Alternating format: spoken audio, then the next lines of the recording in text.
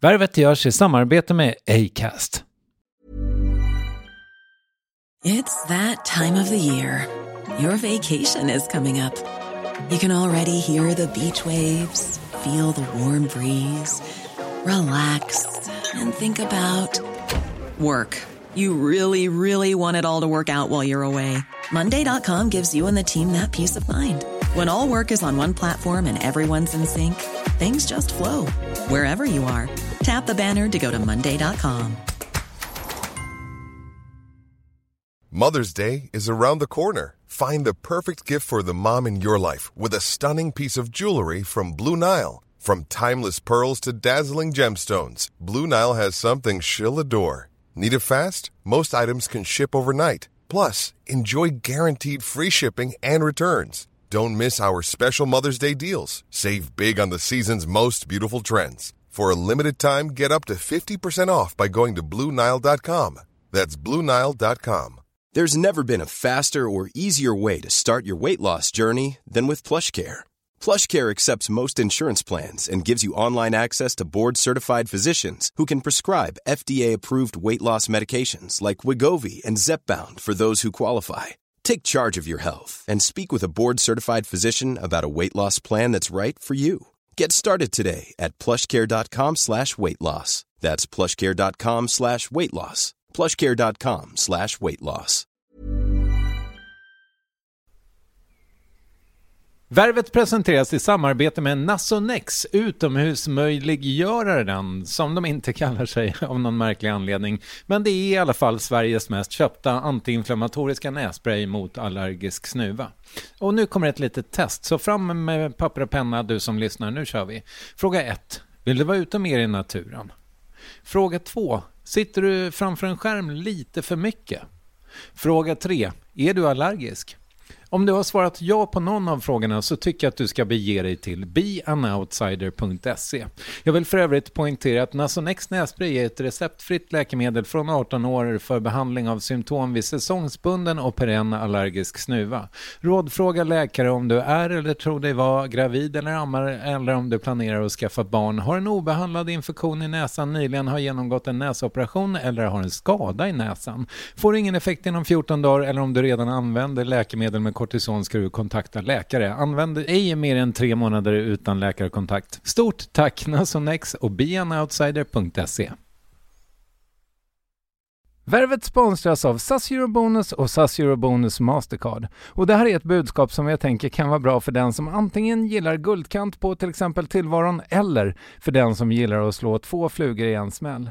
Om jag tittar på vad jag gör av med under en dag så är det typ 85% mat. Kanske tar jag en kaffe ute och relativt ofta unnar jag mig en lunch, men framförallt så handlar jag middagskäk och det blir nästan alltid ungefär 327 kronor. Och jag är förvisso med i alla mataffärers kundklubbar så jag får väl något slags luddig poäng på mina köp, men får jag poäng på allt, överallt? Jag får ju inte det och det är dumt, för visst, Eurobonus kan användas till resor, lounger och uppgraderingar, men otroligt mycket mer, som att bo på något av de 250 000 anslutna hotellen som finns att välja mellan. Perfekt om man vill ha en staycation med sin partner eller så. Och just nu, mellan 23 april och 5 maj, får du 5 000 Eurobonus extra poäng om du ansöker om ett SAS Eurobonus Mastercard kreditkort. Kreditkortet som ges ut av SEB Kort Bank AB, där effektiv ränta är 19,27%. Vilket exempelvis blir 47 108 kronor om du använder 40 000 i kredit i ett år. Men det är förstås inget tvång att utnyttja krediten.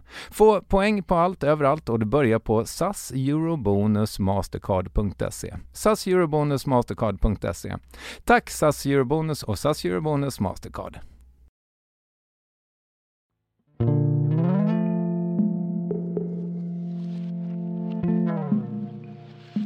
Och jag har känt stolthet så många gånger. Jag tror jag har känt stolthet mer än vad jag har känt någonting annat över dig. Absolut.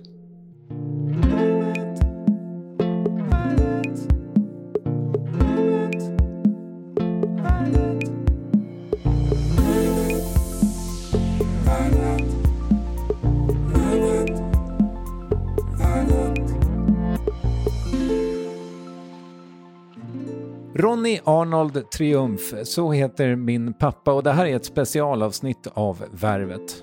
Att göra ett sånt här samtal har varit på min bucketlist länge, och när det nu av hälsoskäl kanske inte finns så där otroligt många chanser att fästa pappa på band, ja, då tog jag den här under sommaren.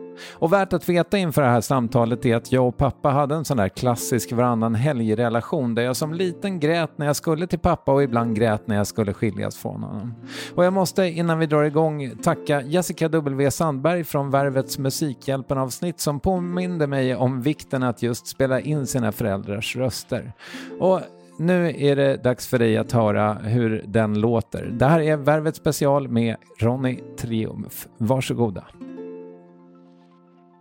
Jag ska låta dig bli klar med kaffet, så ska jag ställa den första frågan här snart. Okej. Det är 4 sockerbitar. Ja, det blir för sött med 5. Klassiskt skämt. Det var det enda som du tyckte var roligt på när du var liten. Vad jag kan komma ihåg i alla fall. Ja. Känner du någon smak av kaffet? Nej, inte mycket. Nej. Hur mår du? Ja, jag mår rätt bra. Okej.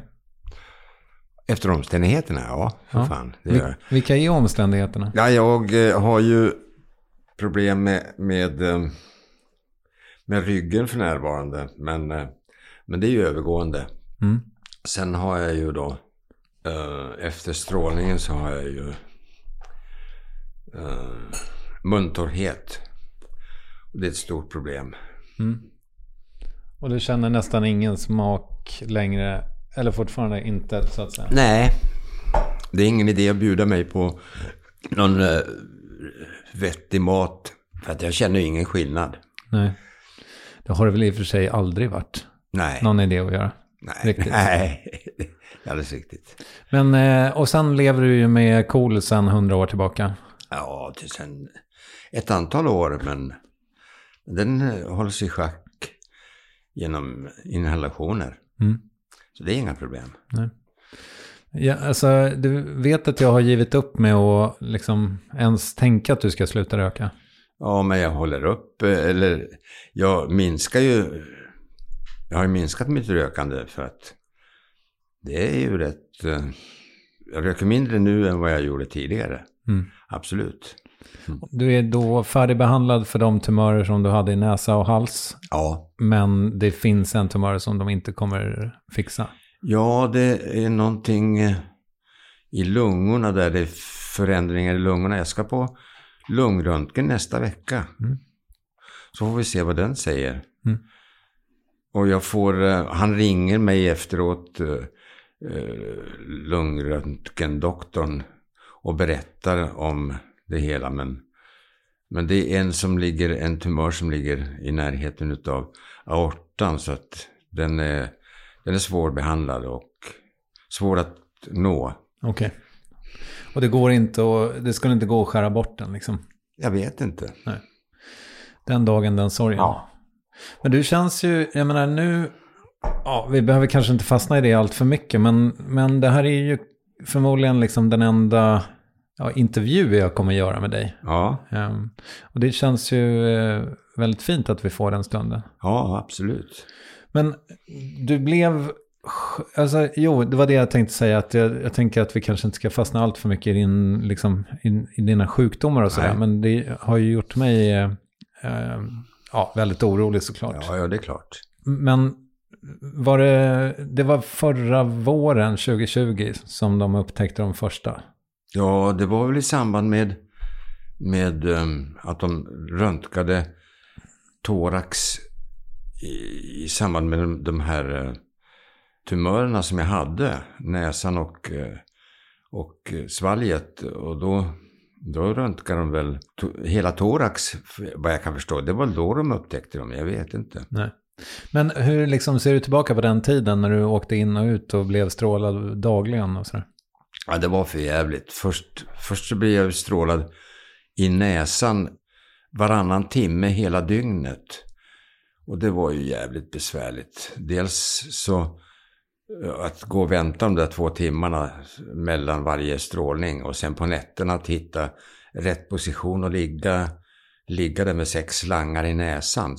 6 rör hade jag. Jag har skickat en bild på det finns väl en bild på Facebook utav det där. Ja, jag tog bilder av det också när vi träffades. Ja. Ja, det såg ju lite ut som Elefantmannen liksom. Ja. Fast inte Elefantmannen i filmen utan mer en elefantman kanske man ska säga. Ja.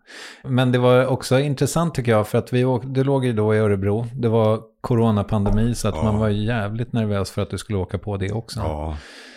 Och sen så var du så uttråkad så att för att jag kände mig så maktlös så jag kunde inte göra någonting liksom. Men så var du så uttråkad så att till slut så kom jag dit i alla fall och sen så åkte vi med öppen, för det var rätt sen vår och så vevade vi ner alla fönsterrutor så att det skulle vara bra genomströmning och så satt vi i baksätet och åkte då till något fik i Grönköping heter det? Nej, det heter Vadköping, just det. Och du gick då genom den här pittoreska stadsdelen med din jättemärkliga snabel. Alltså hade jag den? Jajamensan. Ja. Okej. Och så åkte vi fika. Ja. Folk vände sig om.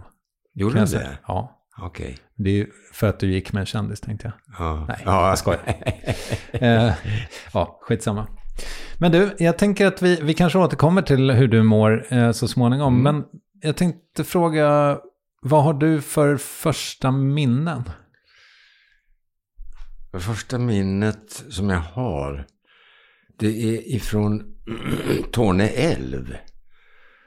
Farsan hade dött, jag var 3 år och min bror var 2 år. Och så kommer jag ihåg att jag räddade brorsan Roland då ifrån älven och det var sankt på något vis. Vi var vid älvkanten, brinken där och det var fastnade en stövel. Och jag vet inte om man överhuvudtaget hittade den där stöveln igen. Men jag kommer ihåg att jag drog upp honom ifrån den där stöveln. Ja. Och sen kommer jag ihåg de där, vi hyrde ett hus i Korva. Och jag kommer ihåg att det var oerhört breda golvplankor i det där huset. Det är ungefär vad jag kommer ihåg. Okej. Du har inga som helst minnen av farfar? Nej, jag har inte det eftersom han låg så ofta på sanatorium. För han hade ju reumatism. Det var ju en folksjukdom på den tiden. Nej men vänta, var det inte TBC? Ja, TBC, förlåt. TBC. Tuberkulos, ja. Yes, okej. Så att han var nästan aldrig hemma då? Nej, det var väldigt sällan. I efterhand har du ju liksom kunnat lägga något slags pussel. Jag vet inte hur mycket farmor berättade om dina första år. Ja, morsan. Ja, precis. Nej, hon sa väl inte så mycket om mina första år. Jag kommer ihåg, eller hon berättade att vi lekte begravning när pappa hade dött. Brorsan och jag lekte begravning då. Så att det var hon har berättat. Sen kommer jag ihåg ifrån mitt föräldrahem i Mättäjärvi. Där kommer jag ihåg hur huset stod, hur vägen var ner till vägen ifrån huset till den stora vägen. Stora inom citationstecken. Och att det fanns något pumphus eller någonting sånt där på vägen ner. Det var jag kommer ihåg av det huset. Ja, du har varit där uppe ju. Ja, det är väl ganska exakt 20 år sedan nu tror jag. Ja. Det där är ju speciellt. Alltså jag tänker att det vet ju då inte de som lyssnar på det här. Men det faktum att du inte är uppvuxen där uppe. Utan när farfar dog så skickades ni på... Alltså då fick ni inte vara kvar helt enkelt. Nej, vi var inte så välkomna i det triumfska hemmet utan sen var det väl delvis att mamma ville inte vara kvar där i Norrland. Hon såg inte några utvecklingsmöjligheter för oss. Så att vi flyttade väl delvis därifrån. Sen bodde vi i Korva som inte ligger så långt därifrån. Bodde väl något år kanske.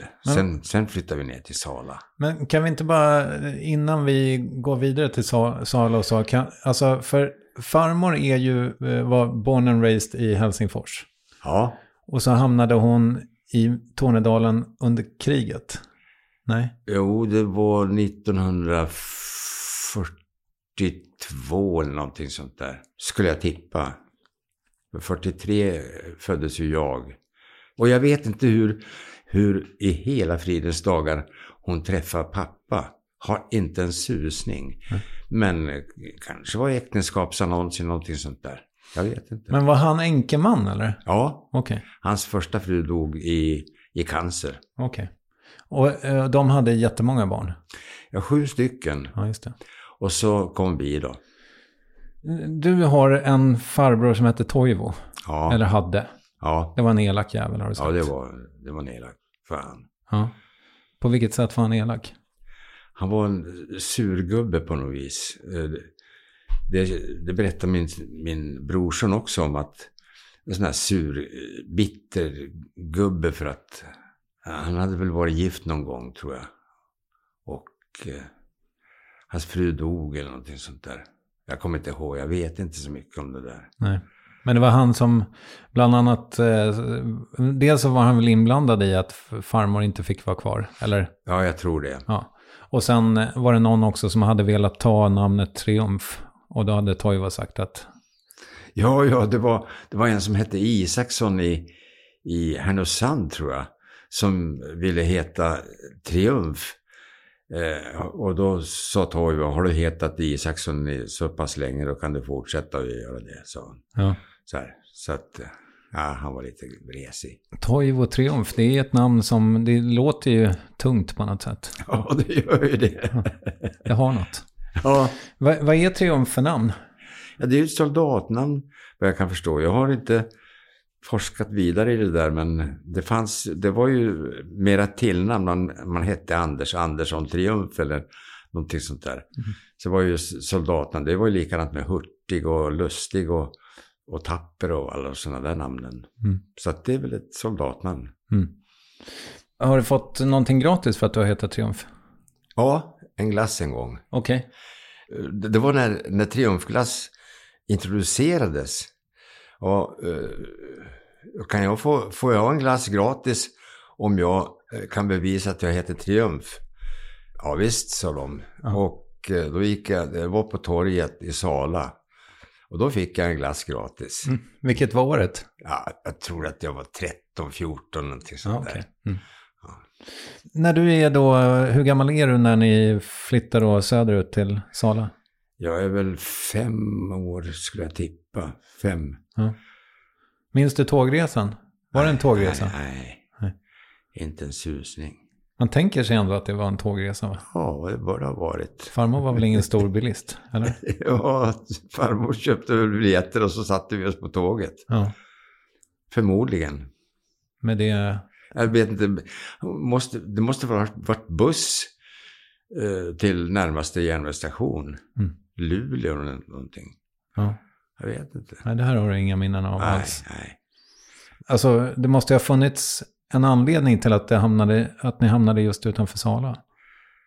Ja, jag vet faktiskt inte. Men hon fick ju plats på ett barnhem. Alltså som personal? Ja, hon sökte väl plats på det där barnhemmet. Jag vet inte hur man sökte plats på den tiden. Kanske annons då? Ja, kanske hur hon såg just den platsen. Jag har inte en aning om. Okej. Så hon började jobba på ett barnhem utanför Sala i Laggarbo, eller? Ja, nej, Saladam. Okej. Saladam hette det, och då fick vi ju ett bord där också i hörnet. Och sen flyttade ni till Laggarbo? Ja, okej. Det gjorde vi. Och det minns du? Ja. All right. Något litet rött torp tänker jag mig att det var. Ja, det var mer en statarlänga. Okej. Vi hade 2 rum och kök. Vi använde bara ett rum och köket. Och sen var det ju då det stora rummet, så kallade salen. Det var ju många som hade det på det viset. Att den vändes bara upp till jul eller någonting sånt där. Okej. Så att den användes inte. Nej. Det var ett finrum liksom. Ja. Jag funderar lite på det här för att, jag menar, ja, du växte ju liksom upp utan pappa ju. Ja. Tänkte du någon gång på det? Alltså såg du grannar som hade farsor och så? Nej, jag tänkte inte så mycket på det faktiskt. Jag vet att grannarna, alla grannungar hade ju farsor. Ja. Så att, men de var väl kanske inga förebilder. I alla fall. Nej, jag fattar. Var hon kvar på barnhemmet, din mamma? Nej. Sen fick hon jobb på en manufakturaffär. Så fortfarande finns kvar där i Sala. Alltså tygaffär? Mm. Ja. De sålde kalsonger och tyger och metervara och gardiner och grejer. Passade det henne? Ja, det passade henne ganska bra. Hon var duktig på att syva. Ja, men hon hade jobbat på Åbo Vadd i Helsingfors. Som Åbo Vadd var en sån där med tecken och gardiner och såna grejer i Helsingfors. Så hon kunde branschen. Ja. Hon var väl inte purung när ni kom till världen, va? 40-taggare var hon. Det är otroligt. Ja. Vet du någonting om hennes liv innan dess? Ja, hon var Frälsningsarmé-scout eller någonting sånt där, tror jag. Det var hon. Och sen vet jag inte mer. Nej, okej. Du vet inte ifall hon var liksom trolovad med någon? Eller nej, det var hon inte. Men själv var hon trolovningsbarn med någon. Men sen, hennes skolgång blev ju väldigt förryckt eftersom första världskriget kom. Mm. Så att det blev väldigt förryckt skolgång. Jag tror att hon hade nog kunnat klara av lite högre studier om hon hade fått chansen. Mm. Är hon liksom medelklassung eller? Nej, det kan man inte säga. Arbetarklassunge. Okej. Hennes mamma försörjde sig på att köpa möbler och sälja vidare. Någonting sånt. För att klara livhanken, någonting sånt där. Uh-huh. Men du, när du växte upp, hur var skolan för dig och så? Ja, det var rätt okej. Första och andra klass, då gick vi ju separata klasser tror jag. Men sen gick vi ju i B-form. Upp med en hand om du kommer ihåg B-form. Nej, B-form var så att man gick 3:an och 4:an gick tillsammans. Så gick 4:an och 5:an tillsammans. Så att man växlade om, hade äldre klasskamrater och yngre klasskamrater. Okay. 3:an, 4:an, 5:an, 6:an var på det viset. All right. Så det var rätt okej. Ja. Och hur skötte du dig då med dina kunskaper i tyska och så? Jo, jag blev nupen i armen bara en gång utav Gerda Andersson. Som kom nedsmygande ut efter skolbänkarna där. Man såg hon kom smygandes. Och så fick man nyp i armen. Hade man tur då fick man bara skjortan så här. Så att hon kom inte åt armen. Mm, okej. Okay. Och det var om man inte skötte sig? Ja. Berätta om Toknisse. Ja, Toknisse. Fanns han alltid när du växte upp? Ja, han fanns hela tiden. Han var rätt duktig på att han slipade våra skridskor och sådär. Jag hade sådana här skridskor som man skruvar fast i kängorna. Okay. Så det var inte mycket till skridskor. Och sen så han dikade. Det var en jävel på att dika. Han hade sån här dikarspade. Och så gjorde han täckdiken och la ner rör i de där dikerna. En jävel på att jobba. Mm. Men han hade ju sina idéer. Han trodde att det var tuberkler i jorden. Det fanns gångar med tuberkler i. Tuberkelbaciller alltså. Och sen så var det någonting med ormar också. Men jag kommer inte ihåg vad han hade för förhållande till ormar. Så han hade en motorcykel som han grävde ner den där motorcykeln någonstans i skogen för att det hade kommit tuberkler i den. Mm. Ja. Så det. Och det måste ha varit världens skattjakt för er barn där. Ja, visst. Försöka hitta den där. Visst. Klart så fan vi försökte hitta motorcykeln.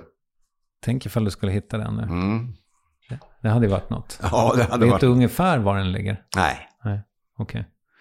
Ja, men vi får väl skaffa en metalldetektor. Ja, kolla upp. Men han var ju jävel på att gräva, så han har väl grävt djupt. Förmodligen. Ja. Och han bodde liksom i krokarna där, i närheten av er? Ja, han bodde faktiskt i våningen ovanför oss. Eller snett ovanför. Du minns, gissar jag, när vi träffade honom? Ja. Det måste ha varit, vad kan jag ha varit då? Ja, 15, 16. Ja, 15, 16 kanske, ja. Så det var ju då i slutet av 80-talet kanske. Kul att han träffade honom. Ja, kommer du ihåg vad han hade gjort då? Nej, han hade väl haft vätesuperoxid i ögonen eller någonting sånt där. Ja. För att få ordning på dem. För han var så misstänksam mot... Han såg ju dåligt tydligen. Och han var så misstänksam mot de där sköterskorna. För de hade ju glasögon också. Ja, optiken hade glasögon själv. Så att han tyckte liksom inte att... Hur ska jag kunna lita på den här? Ja, visst. Och testade då med en hemkur med vätesuperoxid. Det låter inte så bra. Nej. Men du, åter bara till farmor, det här med liksom, för att om man då har brutit upp från något slags ändå tillvaro där hon väl hade då halvsyskon och grejer i Helsingfors och hamnar först i Tornedalen och sen då någonstans i Mellansverige liksom. Hade hon kontakt med Helsingfors? Ja. Vi åkte dit varje sommar. Okej. Gud vad hon måste ha sparat och gnetat för att vi skulle ha råd att åka. Jag kommer ihåg att vi åkte med båten var ny då, hette Alotar. Och då fanns det möjlighet att eller jag vet inte, man bara tog sån här däckstolar och som fanns inomhus. Så vi hade inte råd med hytt eller någonting sånt där, och mat var det väl dåligt med. Men vi kom ju över i alla fall till Helsingfors. Och sen bodde vi hos en av mammas gamla bekanta i Helsingfors som hette tant Inga. Irmgard hette hon egentligen. Vi kallar henne för Inga.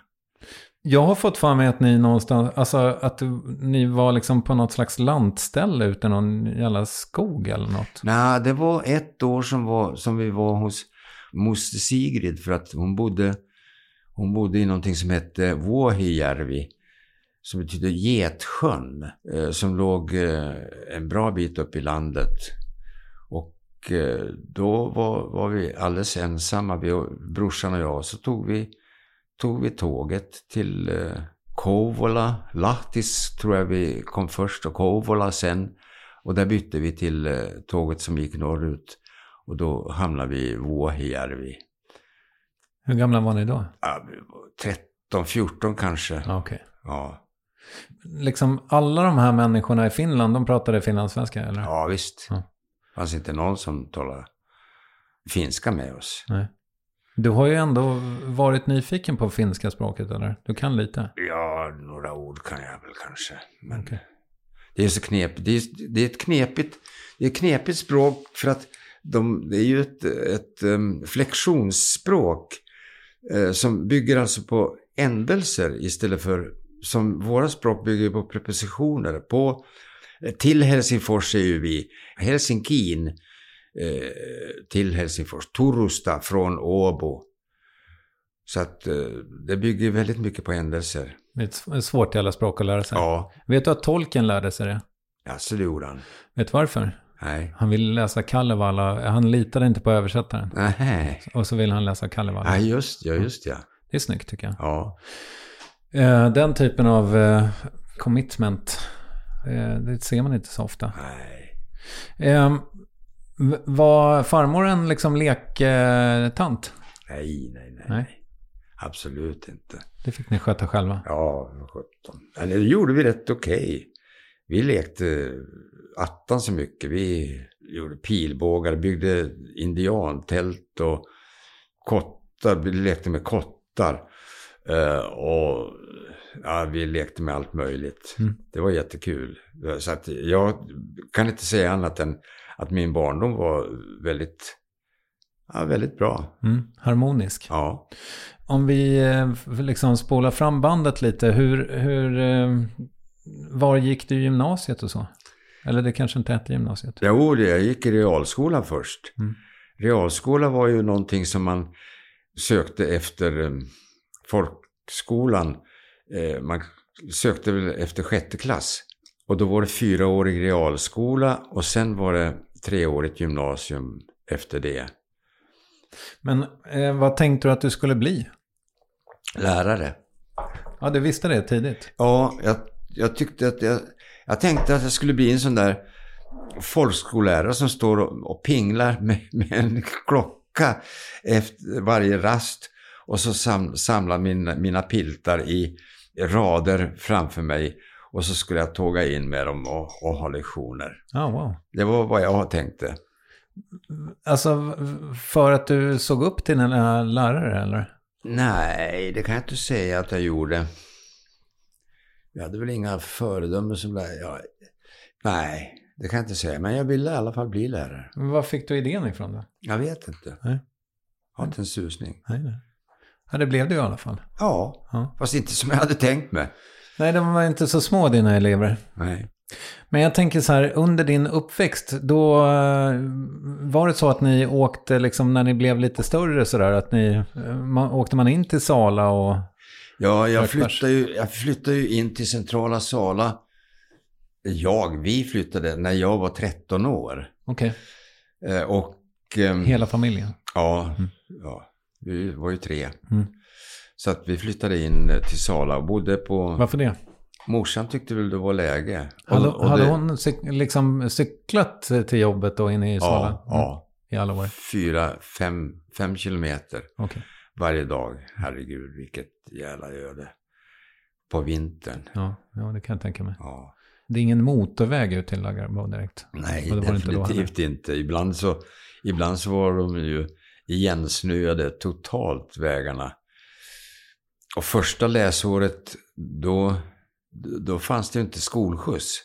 Så första året så cyklade jag, skidade eller sparkstötting eller vad fan som helst till och från skolan. Hur långt var det då? 4 kilometer och varje dag så blev jag hotad till stryk eller så fick jag stryk utav Lindsungarna.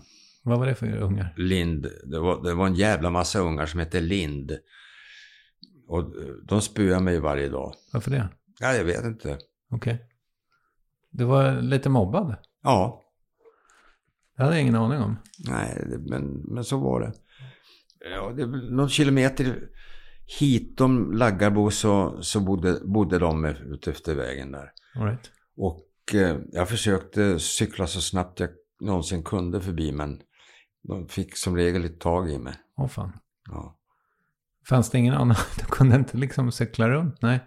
Nej, då skulle jag cykla över Sala damm. Och det hade ju varit kanske en mil eller någonting sånt där. Okej. Ja, det var inte något alternativ. Hur länge höll de på att spöa dig på det här sättet? 1 år var första läsåret. Och sen så blev fick jag ju skolskjuts. Okej. Så att då hade de inte någon chans att spöa mig. Fick du någonsin hämnd? Nej. Nej, okej. Synd. Ja. Trauma? Nej. Men vi ska, för jag skulle vilja fråga dig om ett riktigt trauma tror jag. Alldeles strax. Men först bara, för Roland är ju, vad är han, 11 månader yngre än du? Eller någonting sånt. 12 och någon vecka. Ja, 12 och en vecka i princip. Helvete var tätt det mellan er. Det kallas ju för pseudotvillingar. Ja. Kändes det så när ni växte upp? Eller var du alltid storebrorsan? Nej, jag tror att vi kände oss som pseudotvillingar faktiskt. Ja. När man ser gamla bilder på er, då kan ni ju vara liksom uppklädda i så här, nästan som någon slags uniform med blanka knappar och sådär. Var fan kom de därifrån? Ja, morsan fick något tyg utav någon frisör i Sala. Jag vet inte fan varför hon fick det tyget, men det blev väl överallt, antar jag. Och då sydde hon upp kostymer. Så vi var alltid prydligt klädda. Det var vi, men vi var ju fattiga som fan. Ja, det var så. Vad åt ni? Vad jag kommer ihåg, det var morsans soppa, korvsoppa med. Du har väl ätit den också? Säkert.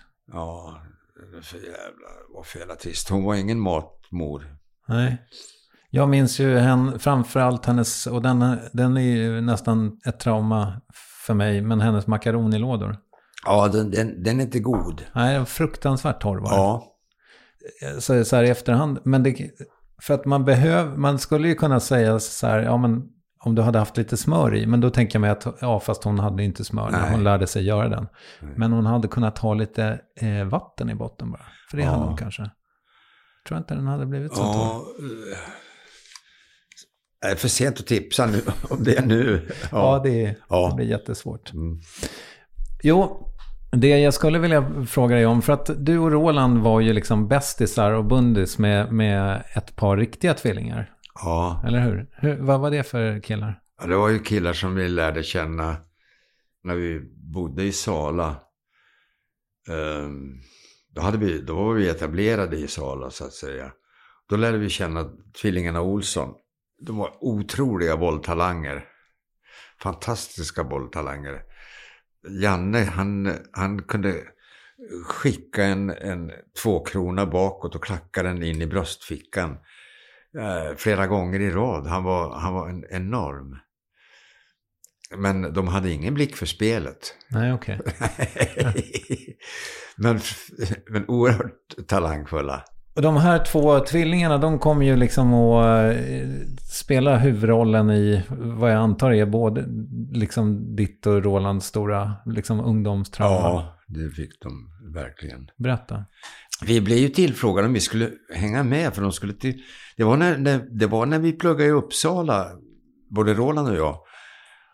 Och sen blev tillfrågade om vi ville åka med dem till Uppsala och skulle dit och dansa. Men för ni var hemma i Sala då? Ja, vi var hemma helgen. i Sala. Nej, fan, vi jobbar ju på... det var påsklovet och vi hade jobb. Vi jobbar ju varje lov. Och... Vad jobbar ni nu med? Vi jobbar som mentalskötare. Okej. Och sen så får de iväg och den ena var väl fullare än den andra, antar jag. För det var absolut rattonykterhet inblandat. Och sen i en kurva nära Uppsala så voltade bilen och det var en av tvillingarna som körde och den andra omkom.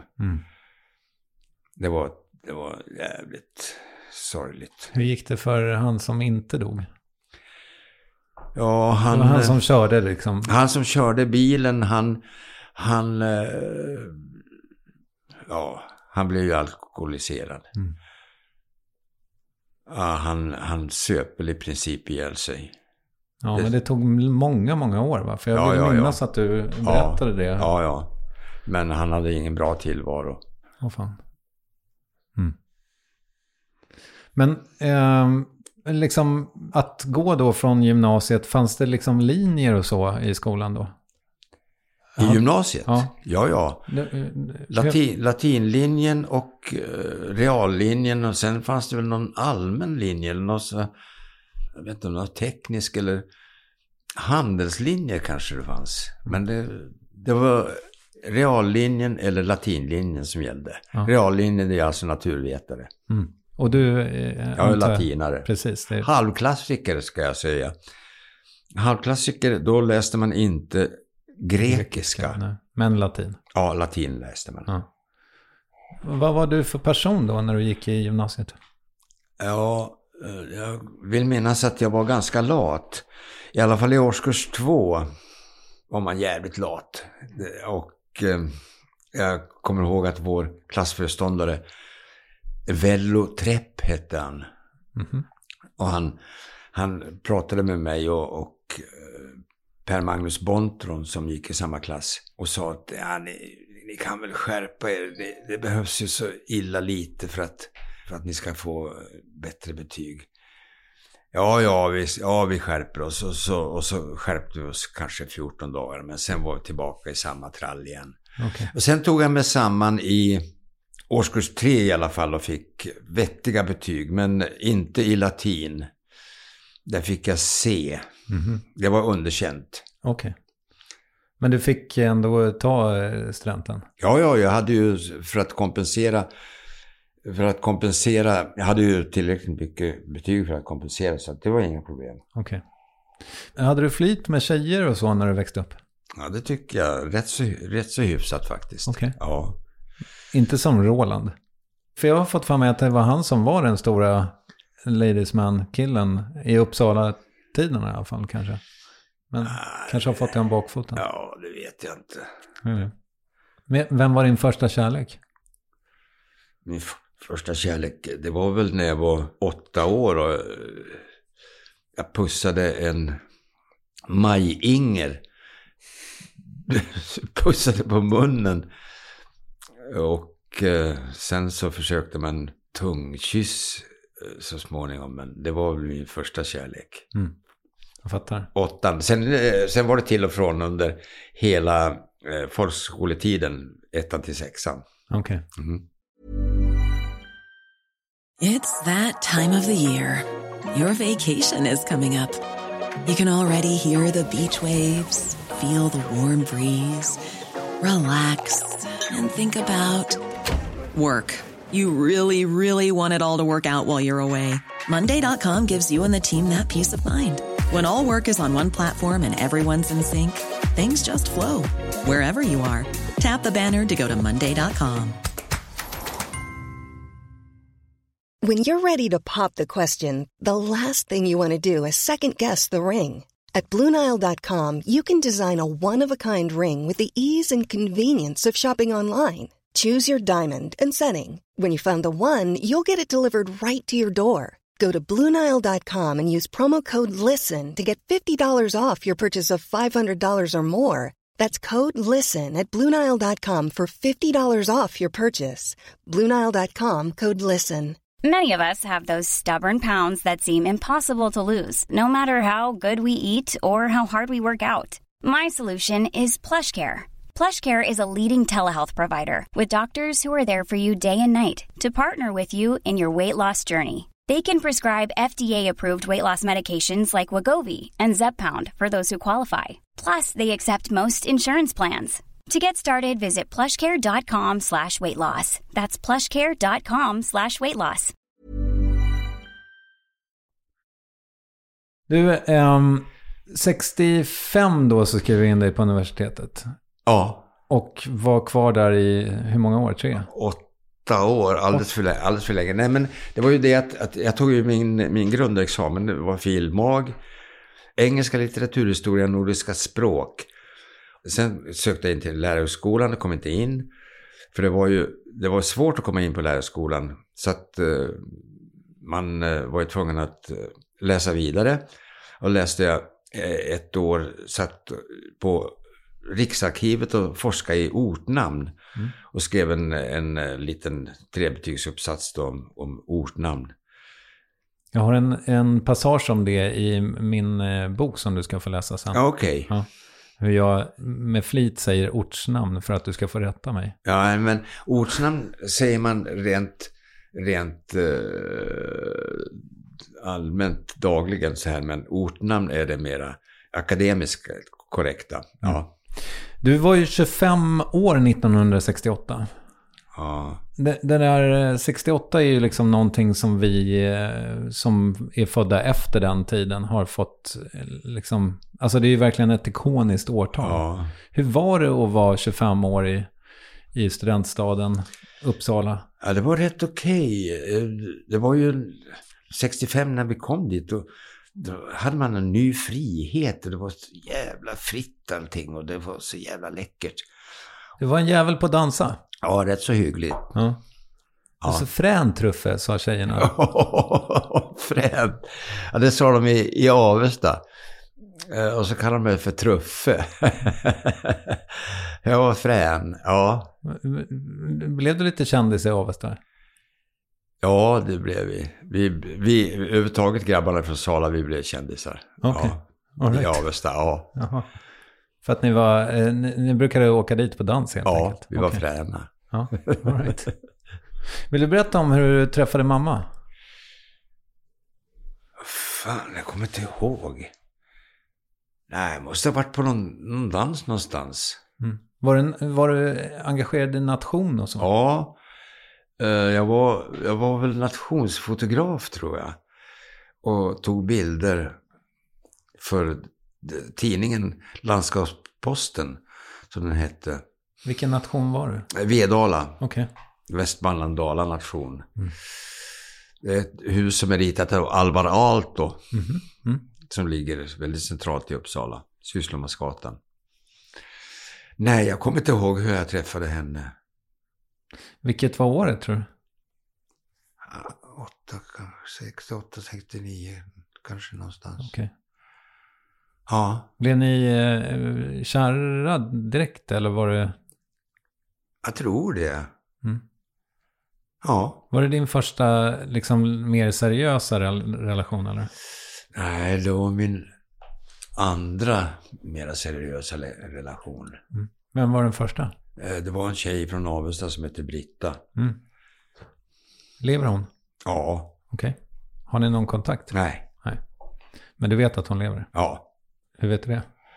Hon är nämligen gift med en kusin till Christer Aldén som är en gammal kompis till mig. Okej. Som bor i Norrköping. Ja. Så du har lite koll? Ja. När gifte du och mamma er? Måste varit 73. Ja. Var jag på gång då? Ja, du var väldigt ett litet embryo. Ja, det var du. All right. Och det visste du? Ja. Hur var ert giftermål? Var var det ens en gång? När vi flyttade till Strängnäs och jag gjorde ju min praktiktermin i Hofors som lärare och jag kom ju in i Uppsala så småningom efter många om och men. På lärarskolan. Jag gjorde min praktik i Hofors och din mamma hon gjorde sin praktik i Gävle. Okay. När hon gick på lärarskolan i Gävle så var det. Och så att vi hade rätt så täta kontakter då, vad jag kan komma ihåg. Eller fan vad minnet sviker mig.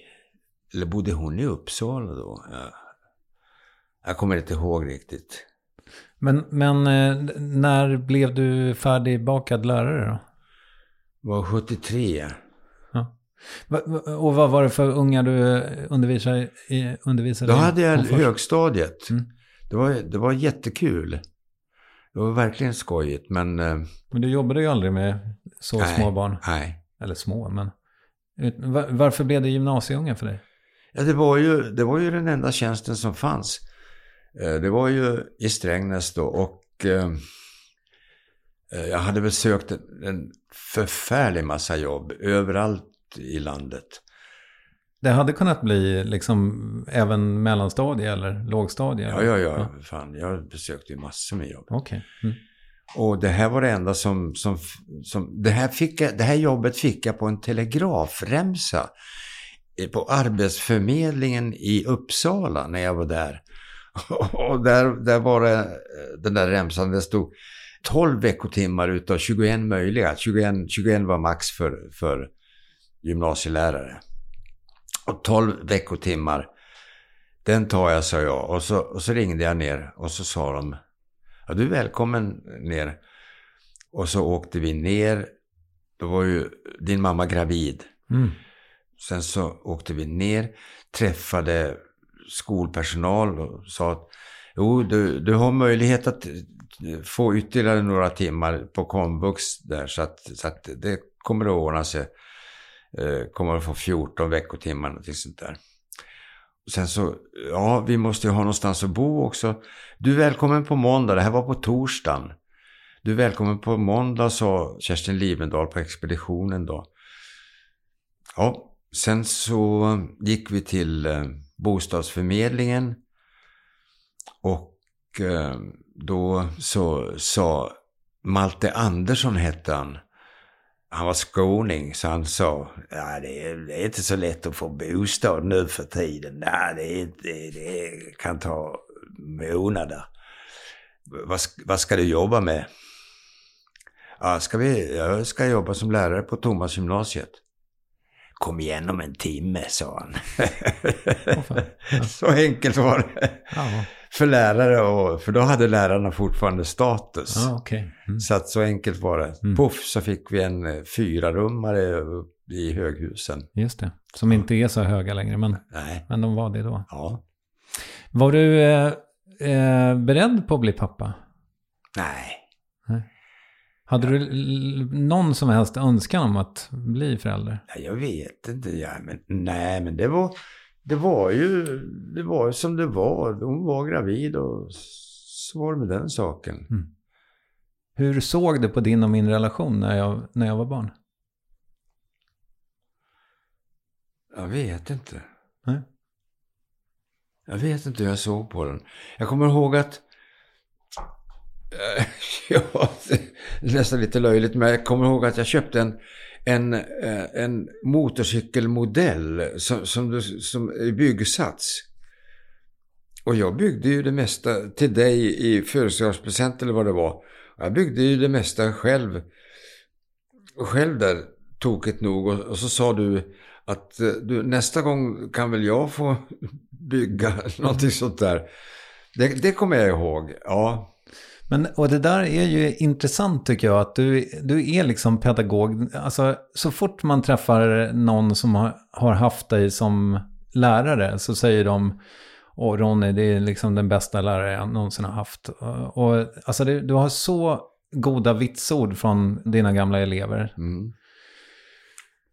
Men det känns som att så här, alltså, och det går igen fortfarande när du och jag ska göra någonting. För jag älskar ju när du hjälper mig med saker, eftersom jag har så dåligt självförtroende när det kommer till att liksom borra upp saker eller överhuvudtaget sådana här händighetsgrejer generellt. Men då är det ju så här, nu har jag ju lite tur att du inte har hälsan med dig riktigt, för nu får ju jag göra saker. Men det har ju varit så att istället för att lära mig hur jag gör, så gör du dem själv, för det blir bättre då. Ja. Och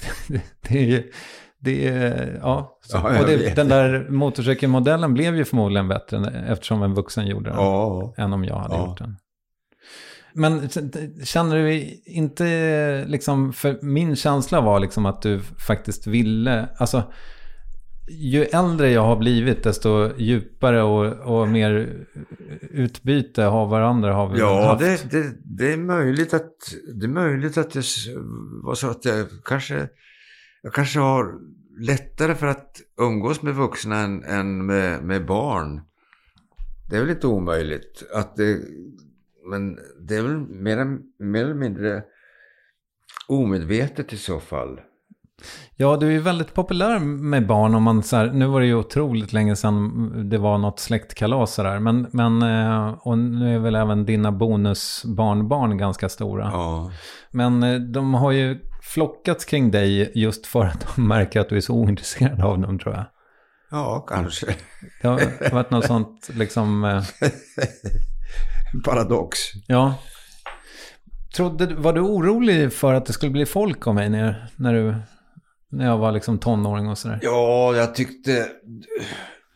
Nej, när du gick i 8 kommer jag ihåg att du kom hem till oss och du blev förhörd på franska glosor och sånt där. Och då var du långhårig med håret hängande i pannan, så man såg inte ögonen, man såg inte ansiktet överhuvudtaget. Då var jag väl lite orolig, och sen så jag förhörde dig i franska glosor och jag slutade när du rättade mig uttalet. Fan, han kan ju bättre själv, han kan ju bättre än jag. Fan, det var ju liksom ingen idé att jag förhörde dig. Nej. Du var ju också, förutom att du var lärare, så var du ju också väldigt uppskattad som tränare för slalomklubben. Ja. Hur blev det? Alltså, för jag menar, du kan ju inte ha åkt mycket utför i Sala som barn. Nej, men i Tierp fanns det ju en slalomklubb. Vi bildade en slalomklubb när vi var i Tierp. Bodde du i Tierp? Nej, okay. Men mina svärföräldrar bodde ju där. Så att jag var ju rätt mycket där uppe. det var en ås där som vi hade backe. Den var inte så stor, men tillräckligt bra för att teknikbacke sådär. Sen blev jag vice ordförande i Upplands skidförbund. Ska du veta. Det var inte dåligt. Nej, det var inte dåligt. Men hur hittade du den här passionen? För den måste jag ha kommit rätt. Eller vadå? Hur gammal var du? Den kom ganska sent. Jag var ju 25, 26, 27 år. Något sånt där när jag började med slalom. Och sen så hörde jag talas om att de höll på och funderade över en backe i Strängnäs i Löt. När du hade flyttat dit? Ja, då blev jag ju... Det var första året jag var ju med i domkyrkokören och sjöng då. Men då och man skulle ju sjunga på söndagarna, men det var ju ofta tävlingar på söndagarna, så att då sket jag i domkyrkokören och valde slalomklubben istället, för att det var jag vet inte, jag kände väl att det gav rätt mycket, och jag förstod kanske inte riktigt hur betydelsefull jag var för ungdomarna där förrän efteråt, att jag var ju en förebild för dem. Kanske för dig också. Ja, jag tror jag var... jag vill inte på något sätt att du ska liksom gå härifrån och känna så här att det var något sånt... att du har fått stå i försvar. Men jag tror jag var lite avundsjuk på de äldre killarna som hade dig som tränare. För att jag hade någon annan tränare, tror jag. Ja. Alltså, jag vill ju inte ha min egen grabb i min träningsgrupp, för att det skulle ju verka, då skulle de andra tycka att det var fånigt. Ja. Men det hade vi ju som gemensamt intresse. Ja. Och det var väl det och franskglosorna som var våra arenor lite när jag var sådär tonåring. Ja. Sen var det ju jag hade nog också varit orolig för mig. Jag tror inte att det hade slutat, men jag vill minnas det som att när jag slutade 8 och gick ut liksom med några riktiga pissbetyg, 2 och 4 eller någonting sånt där, vilket väl inte är, alltså det hade ju kunnat vara betydligt sämre, men det är inte tillräckligt bra för att komma in på gymnasiet och så. Då vill jag minnas att jag fick en riktig jävla utskällning. Och som dessutom bet att du var inte liksom så här, alltså jag menar, av naturliga skäl så var det ju inte så lika stor del av mitt liv som mamma, men när du blev förbannad då lyssnade jag liksom. Och så skärpte jag ju till mig också. Jag kom ju in på samhälls sen. Läste upp mina betyg. Bra. Med 1,5 poäng tror jag på 2 terminer. Ja, fint. Ja, inte så dumt. Jobbat. Men och just det, jag sa i början att jag tänker liksom att det här med barn och att det faktum att du blev gymnasielärare, att det liksom kanske passar dig bättre som person då att få umgås med människor som nästan är vuxna. Ja. Du hade bara en arbetsplats. Ja. Det var Thomas gymnasiet som du gav hela ditt liv. Ja. Ångrar du att du inte testade några andra grejer? Nej, det gör jag inte, för att jag hade ju kunnat söka studierektorstjänster någon annanstans eller någonting sånt där. Men vad fan, jag hatar ju att vända papper. Jag har till helvete att hålla reda på papper. De ligger i högar och jag hittar aldrig riktigt, så att jag tänkte det är för mycket pappersarbete att vara studierektor. Så att jag hade ju kunnat ta den karriären, men jag ville inte. Jag tyckte bra om kontakten med eleverna. Det var ju det viktiga. Vad var det som gjorde dig till en så bra lärare, tror du? Jag vet inte, men i början så var jag väldigt fokuserad vid ämnet. Men sen vartefter så intresserade jag mig mera för ungjävlarna, tror jag. Och jag vet inte vad som gjorde att jag blev en bra lärare. Har du haft kontakt med dina gamla elever mycket? Nej, det har jag inte, nej. Är det svårt att inte fästa sig vid dem? För mycket liksom? Nej, det är det inte. Nej, det tycker jag inte. För jag tänker liksom att det faktum att du blev kvar på samma arbetsplats hela ditt vuxna liv, att det på något sätt kanske säger någonting om dig. Ja, jag vet inte om jag är förändringsobenägen eller någonting sånt där. Det är möjligt. Jag vet det faktiskt inte.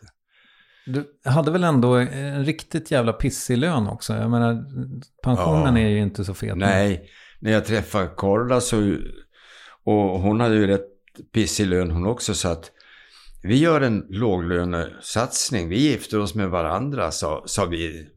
Och så gjorde vi det. Ja, det var ju schysst. Men har pengar varit en drivkraft alls för dig? Eller sådär, liksom, förstår du vad jag menar? Ja, jag förstår. Men alltså att drivkraften kontra jobbet som ett kall. Jag vet inte. Det är klart man hade ju velat ha lite högre lön, men Jos Falk som var studierektor, han sa att jag fick förhållandevis bra lön för min ålderskategori, så att jag får vara nöjd. Du, och sen, ja, det är lite spridda skurar här. Men jag förstår att det kanske är mycket som är hemligt, men det faktum att du är frimurare, det är väl inte hemligt? Nej. Absolut inte. Nej. Och när blev du det? Ja, det är 2005 tror jag det var. Okay. 2005 eller 2006. Så runda slänga 15 år sedan. Ja, jag ser det som slutstationen på min klassresa. Okej. Ja. Helt oironiskt så att säga. Ja. Vad ger det dig? Ja, det ger så mycket. Framförallt har jag fått otroligt goda vänner. Mycket goda vänner. Sen är ju ritualen repetitiv, så att det finns något magiskt eller någonting tjusigt i det repetitiva. Att man vet vad som kommer att hända och så vidare. Så att det tycker jag är läckert. Vad är hemligt med frimurarna? Ja, det är ritualen. Okej. Hur mycket umgås du med de här människorna? Jag umgås nästan dagligen. Wow. Ja, i alla fall en gång i veckan eller något sånt där. Ja, all right. Vad är det för människor som är med där? Alla möjliga sorter. Okej. Ja, det är präster, lärare, akademiker. Det finns snickare och jag vet inte om det finns någon sotare, men det kanske det finns. Ja, jag tror det. Men är det liksom, har man så här spirituella samtal och sådär eller? Ja, det är klart, ibland så pratar man ju om det som har hänt i logen eller något sånt där intressant. Men ofta är det rent skitsnack, alltså, som vanligt. Ja. Alltså det fanns en plats som jag tyckte var helt magisk när jag växte upp i Strängnäs. Och det var ju bastun på Thomasbadet. Där det satt så här, inte sällan korpulenta farbröder och liksom snackade timme ut och timme in, kändes det som. Är det lite så att vara frimurare? Fast man inte är naken? Ja, nej, det vet jag inte, men lite knackig jämförelse. Ja, men vadå?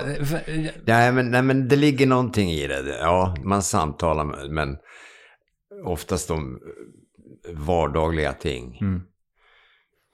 Det fina med bastu dock är ju liksom allting som markerar klass och så vidare är liksom avplockat. Jo, det är riktigt, men ja, det stämmer. Men det haltar. Ja, lite grann. Okay.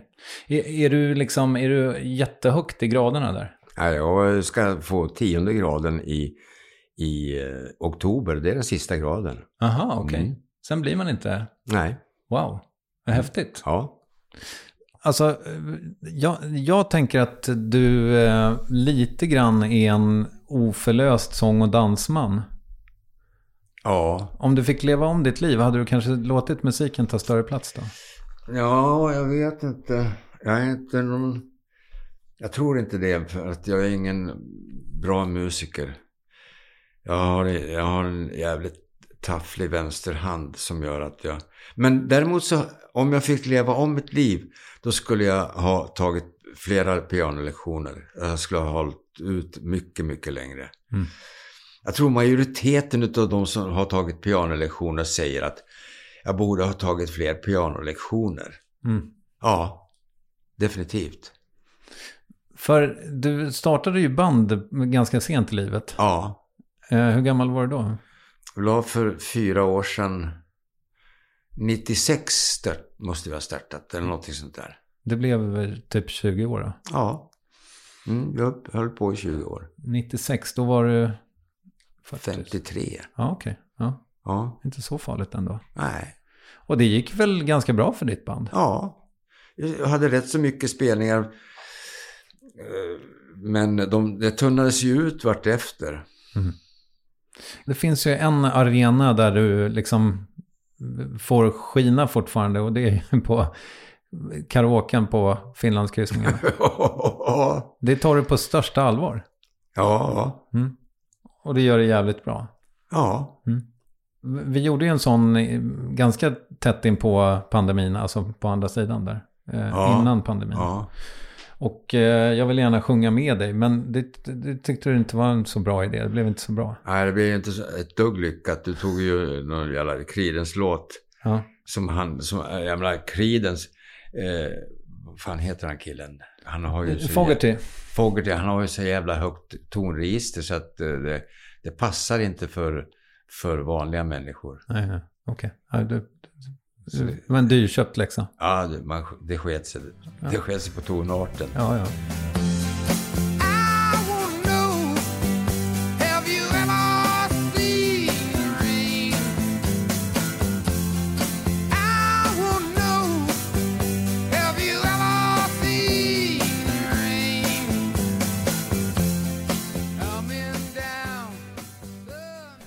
Du, jag tänker på det här med liksom passion ändå. För att det kändes ändå som att du levde ut något slags passion när du fick stå på scen. Ja. Vilka passioner skulle du säga att du har haft här i livet? Ja, det är nog att stå på scen. Mm. Jag vet inte, det finns ju ingen utvecklingspotential i mig, definitivt inte. Nej, för fan. Nej, för fan. Det fanns inte då heller, tror jag. Jag vet inte. Men jag har skrivit en del sketcher och sånger till studentkabarén som vi hade, som är jävligt bra. Mm. En del är jävligt bra nummer. Mm. Men den där, görs den fortfarande? Nej, den lades ju ner i stort sett när vi hade flyttat ifrån gamla stället till regementet. Mm. Så lades ju den ner ganska raskt. Ja, trist, eller? Jävligt trist. Ja.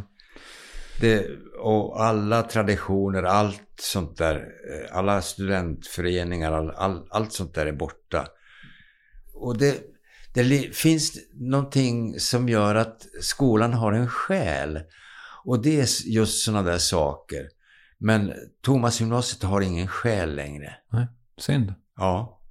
Jag funderade på, för när jag var liten så tog du ofta ut mig på så här fågel. Du skulle kolla på fåglar. Ja. Var det en passion? Ja, fåglar var en passion. Det var det, fast inte så att den tar över på något vis. Men nu har jag köpt jäkla massa tryck utav bröderna von Wright. Mm-hmm. Wright. Ett par finlandssvenska bröder från slutet av 1800-talet eller något sånt där, som har gjort väldigt naturtrogna bilder utav fåglar. Mm. Mm. Mm. Och sen funderar jag också på, för du har ju varit en båtmänniska verkligen. Ja. Var det en passion? Ja, det var det. Segling var en passion.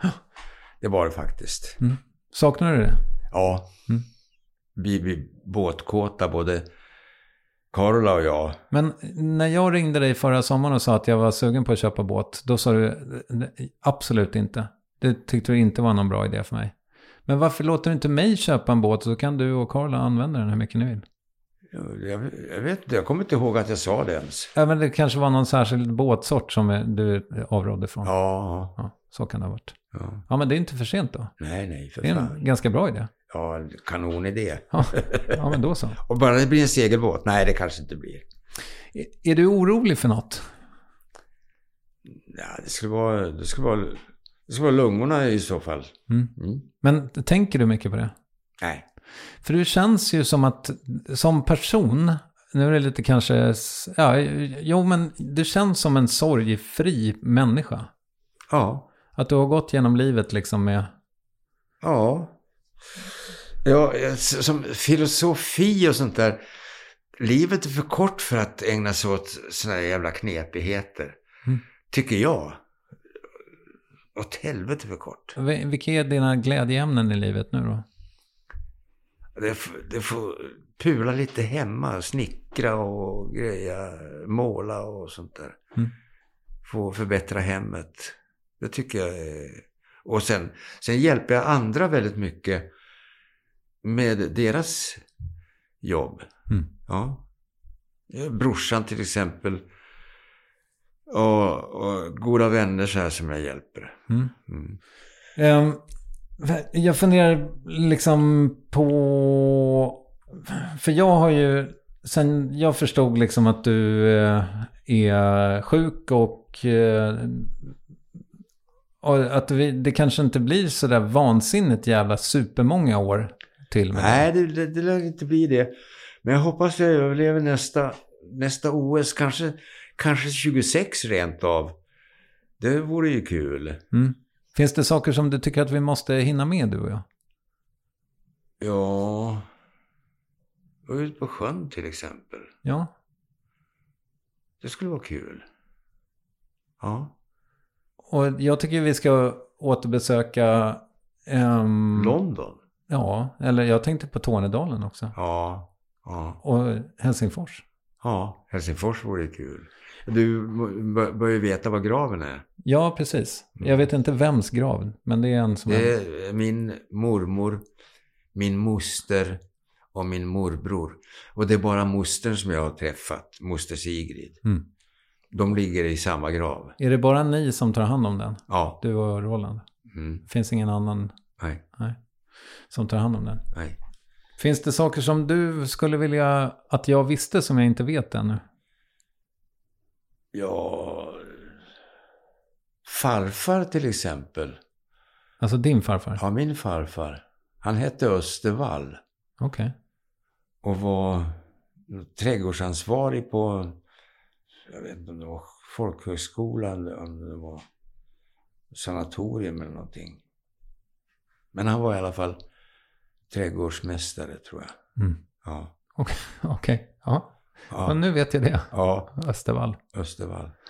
Alltså, nu blir det kanske lite självupptaget här, men vad tänker du att liksom, tycker du att det blev bra med mig och sådär? Ja, det tycker jag. Det är klart att man var ju orolig under de första åren när du bodde i Malmö och sådär och så. Och när du i en bisats säger att så torskar jag ju på ringa narkotika innehav och så här, då tänkte jag, vad fan, kommer en bisats efteråt? Då var man ju lite orolig. Det var man. Och sen det där stormiga förhållandet som du hade med en australiensisk tjej. Ja, just det. Det var inte lyckat. Nej. Men du har ju alltid landat på fötterna. Och det tycker jag är kul. Och jag har ju anledning att känna stolthet för dig. Detsamma. Alltså. Ja, men det tycker jag. Ja. Du, jag tänker att det börjar bli väldigt långt vårt samtal, men Jag är ju jätteglad över att jag får, liksom, med tanke på då, vi började med att prata om det här med rökningen och det, och med tanke på hur dåligt, men du hade ju kunnat ta hand om dig bättre, och med tanke på att du ändå inte lyckades sluta röka riktigt och sådär, så får man ju ändå vara jävligt glad över att jag har fått ha dig i så lång tid. Ja, liksom. visst, absolut. Jag var väl 48-taggare tror jag när morsan dog. Så jag är äldre än... Ja. Jag har fått mer tid med dig än du fick med henne. Och jag tycker också att det är viktigt att du ska veta att jag älskar dig. Ja, jag älskar ju dig också. Det vet jag. Det vet du ju. Och jag har känt stolthet så många gånger. Jag tror jag har känt stolthet mer än vad jag har känt någonting annat över dig. Absolut. Du, jag har ju nu är ju det här ett lite speciellt värvet, men jag har ju ändå ett fast moment som heter frågor du inte fått förut, som jag tänker att jag skulle ta med dig också. Ja, okej. Skulle du, om allas liv hängde på det, kunna komma på en ny smak på chips? Smart. Skulle du, om allas liv hängde på det, kunna komma på en ny smak på chips? På chips? Jag vet inte vad det är riktigt. Alltså en ny chipssmak. Jaha. Om du inte kommer på en, då dör alla. Jaha. Alltså alla dör om jag inte kommer på någon. Ja, men då kommer jag väl på någon då. Ja, gör det nu. Ja, jag kan ta smultron och rabarber. Ja, toppen. Låter inte så jättegott. Testa. Vad skulle du göra om du var osynlig en dag? Oj. Då ska jag väl... jag vet inte om jag skulle göra något speciellt. Nej. Det blir korsord och... Ja, det blir korsord i alla fall. Ja. Jag skulle inte göra något speciellt utav det. Nej. Fixa till lite där hemma. Ja. Vilket mode tycker du har varit det allra dummast under din livstid? Ja, det är när det här med trasiga knän på jeansen. Och en del... för jag tänkte när jag såg det första gången... Men herregud, hon har ett trasigt knä. Har hon inte någon som kan fixa det? Och så kom hon nästa dag och hade båda knäna trasiga på byxorna. Och sen var det flera som kom med det. Det tycker jag är mest... Och så sen säljer de ju färdiga trasiga jeans. Jag tycker det är så in i helvete korkat. Det är det mest korkade mode, absolut. Du jublar inte heller över det faktum att nästan alla i Sverige är tatuerade nu för tiden heller? Nej, det kan jag inte säga. Nej. Nej. När jag tog hål i örat när jag var 16 eller någonting sånt, då fick jag höra att det kommer bli svårt för dig att skaffa jobb sen. Ja. Jag har både hål i öronen och tatueringar. Ja. Jag fick jobben då. Ja, du fick det. Ja. Jag hade lite fel. Ja. Vad ska du ha för att hoppa fallskärm? Jag kan betala för det, för det vore jävligt kul att hoppa fallskärm. Jaså? Ja, för fan. Ja, 800 spänn. Ja. Det kan jag tänka mig. Ja, kul. Vilket är det bästa båtnamn du har sett? Båtjäveln. Det var en katamaran tror jag i Saltsjöbaden som heter Båtjäveln. Tycker jag är jävligt bra. Det piggar upp. Ja. Men sen tycker jag själv att min första segelbåt heter ju Cadence. Med C-A-dense och så vidare. Och sen köpte jag en jolle och den hette Caddy. Det tyckte jag var jävligt fyndigt. Ja. Okej. Ja. Jo, Cadence är ju lite pretentiöst dock. Ja. Och där var frågor du inte fått förut över. Okej. Ja, du hade väl inte fått dem förut, va? Nej. Jävla tur. Du fyller 78 om några dagar. Hur firar du? Jag vet faktiskt inte. Vi brukar ju åka till Frankrike, men det kanske blir någon stilla firande. Det är ju ingen märkvärdigt att fylla 78, så att vi antagligen hemma eller någonting sånt där. Ja. Önskar dig inget? Nej. Du, jag tror att vi är klara. Okej. Känns det okej? Ja, rätt okej. Ja. Okej, vad bra. Får man röka nu? Ja, det får du.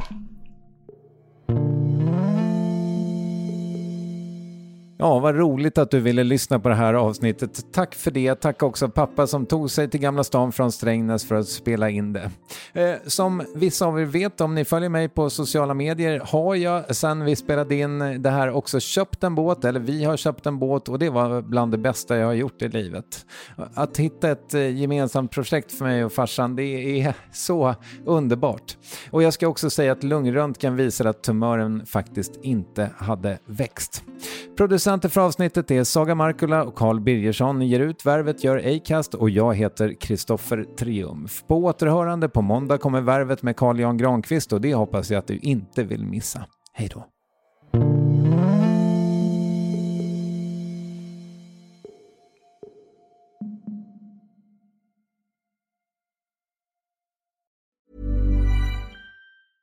A lot can happen in the next 3 years. Like a chatbot may be your new best friend. But what won't change? Needing health insurance. United Healthcare Tri-Term Medical Plans are available for these changing times. Underwritten by Golden Rule Insurance Company, they offer budget-friendly, flexible coverage for people who are in between jobs or missed open enrollment. The plans last nearly 3 years in some states, with access to a nationwide network of doctors and hospitals. So for whatever tomorrow brings, United Healthcare Tri-Term Medical Plans may be for you. Learn more at uh1.com. Even when we're on a budget, we still deserve nice things. Quince is a place to scoop up stunning high-end goods for 50 to 80% less than similar brands. They have buttery soft cashmere sweaters starting at $50, luxurious Italian leather bags, and so much more. Plus, Quince only works with factories that use safe, ethical, and responsible manufacturing. Get the high-end goods you'll love without the high price tag with Quince. Go to quince.com/style for free shipping and 365-day returns.